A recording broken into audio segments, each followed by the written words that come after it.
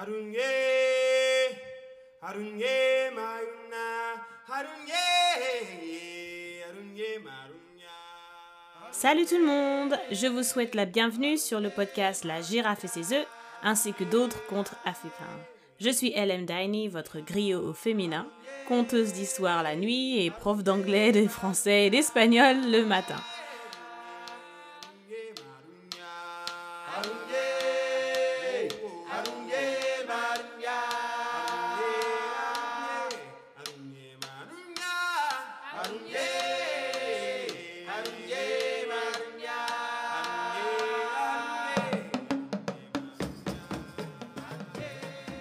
Notre conte d'aujourd'hui nous vient de la région sud de l'Afrique de l'Ouest. Il fait partie des contes folkloriques d'Afrique de l'Ouest racontés depuis des siècles et publiés en 1917 par William H. Barker et Cecilia Sinclair.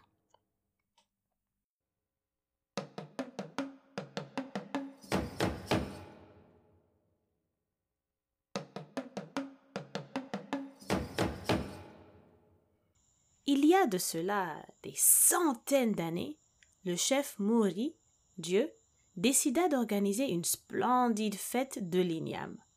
Il envoya donc ses messagers pour inviter tous ses chefs et son peuple au rassemblement. Celui-ci devait avoir lieu Fida, le vendredi.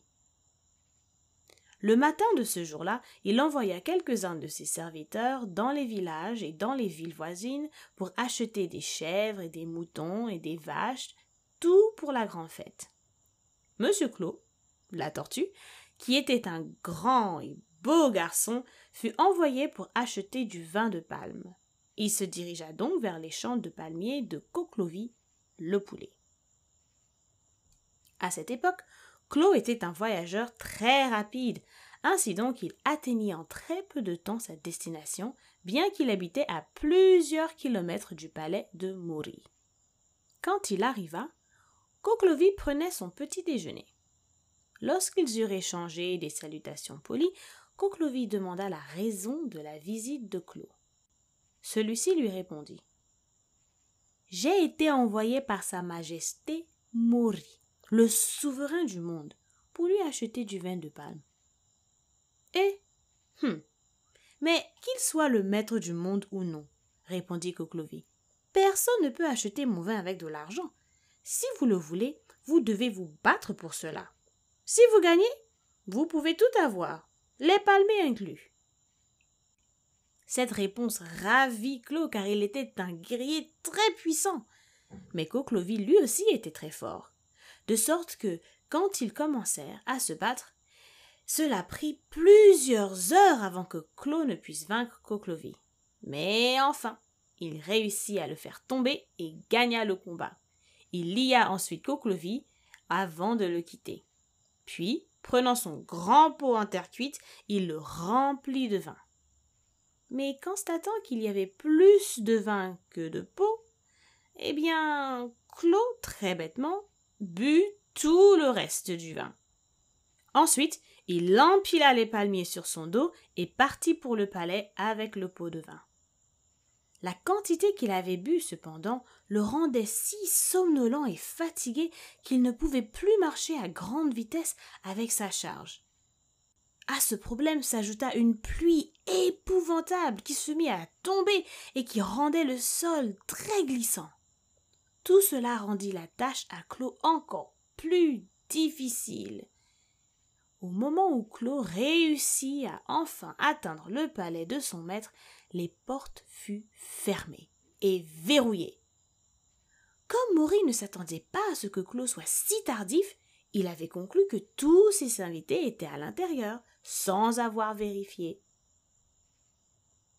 Pauvre Clos, il y avait tellement de monde dans la grande salle, et tous chantaient et dansaient autant que le bruit du concert était trop fort et que personne n'entendit Clos frapper à la porte.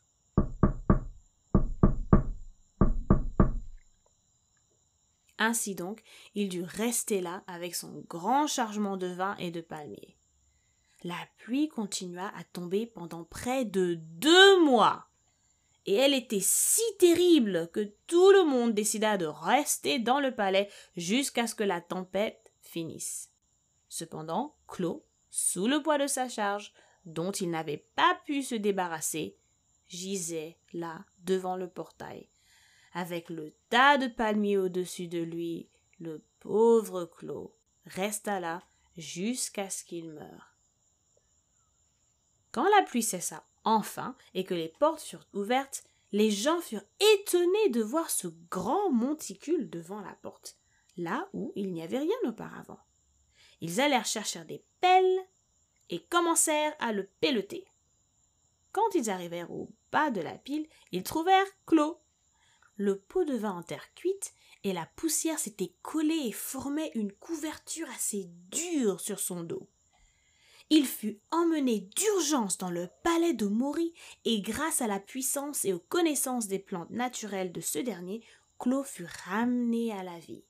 Mais depuis ce jour-là, il n'a jamais pu se tenir debout. Il devint une créature rampante avec une grosse carapace sur le dos, et c'est comme ça que la tortue devint lente avec une grosse carapace.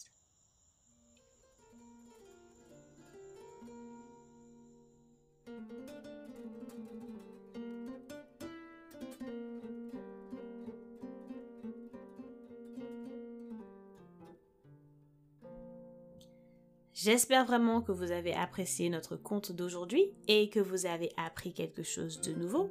Moi, certainement. Je ne savais pas que la tortue était un très bel homme avant. Donc, c'est bien de le savoir. Et aussi qu'il ne faut pas boire trop de vin parce que c'est dangereux. Je suis LM Daini, auteure du conte La girafe veut des œufs qui sera bientôt disponible sur Amazon. Si vous aimez et souhaitez soutenir ce podcast, veuillez le partager sur les réseaux sociaux et directement à vos amis, que ce soit Telegram, que ce soit WhatsApp, envoyez le lien à vos amis qui aiment le folklore et les contes africains. Pensez également à vous abonner sur votre plateforme d'écoute préférée, c'est totalement gratuit. Nous sommes aussi sur YouTube. Allez-y s'il vous plaît, cela nous aide vraiment à avoir plus de visibilité sans dépenser beaucoup d'argent en marketing, etc. etc. Donc, voici notre conte pour cette semaine. À bientôt les amis, ou comme les Anglais le disent, see you soon friends.